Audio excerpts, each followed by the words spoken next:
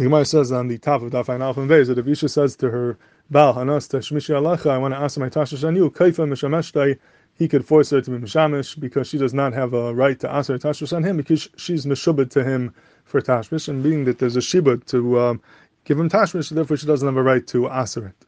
The Ran in the Daf Tesvav asks a very stark akash in this. He says, why can't she answer a Tashish on him? The Gemara says earlier in Daf Netes and Kesuvos that even though you can't break a Shibud, but Kainamas are different. Kainamas are Olim, Kainamas are strong, and they have the ability to break a Shibud. A Kainamas like Kedushas Agufin could break a Shibud. So Isha could answer herself, could answer her Maaseh Daim and her Baal, because Kainamas are Mafki'in Midei Shibud. A Kainam has the ability to be Mafki'in Midei Shibud, so here also it's a Kainam, she's asking of a Kainam with a Neder, she should have the ability to be Mafki'ah her Shibud to the Baal.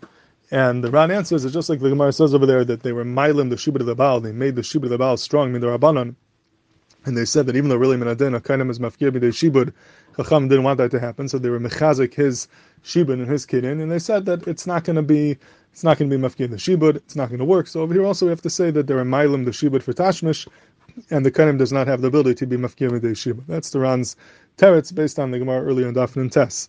Now, l'chayr, the Ran is tamua because there's no dimin between the Gemara over there and the Gemara over here. The Gemara over there is talking about Maaseh Daim, talking about Mezainis.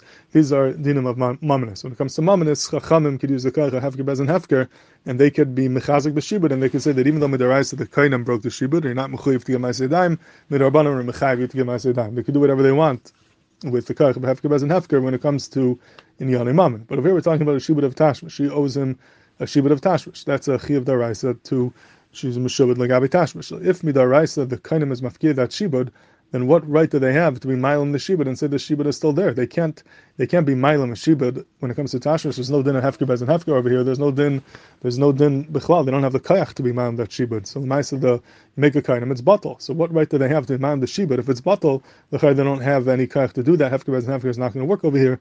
So it's Archin, what the Ran means, that they're Mailim the Shibud Lagabi Tashmish, just like they're Mailim the Shibud Lagabi Mezainis.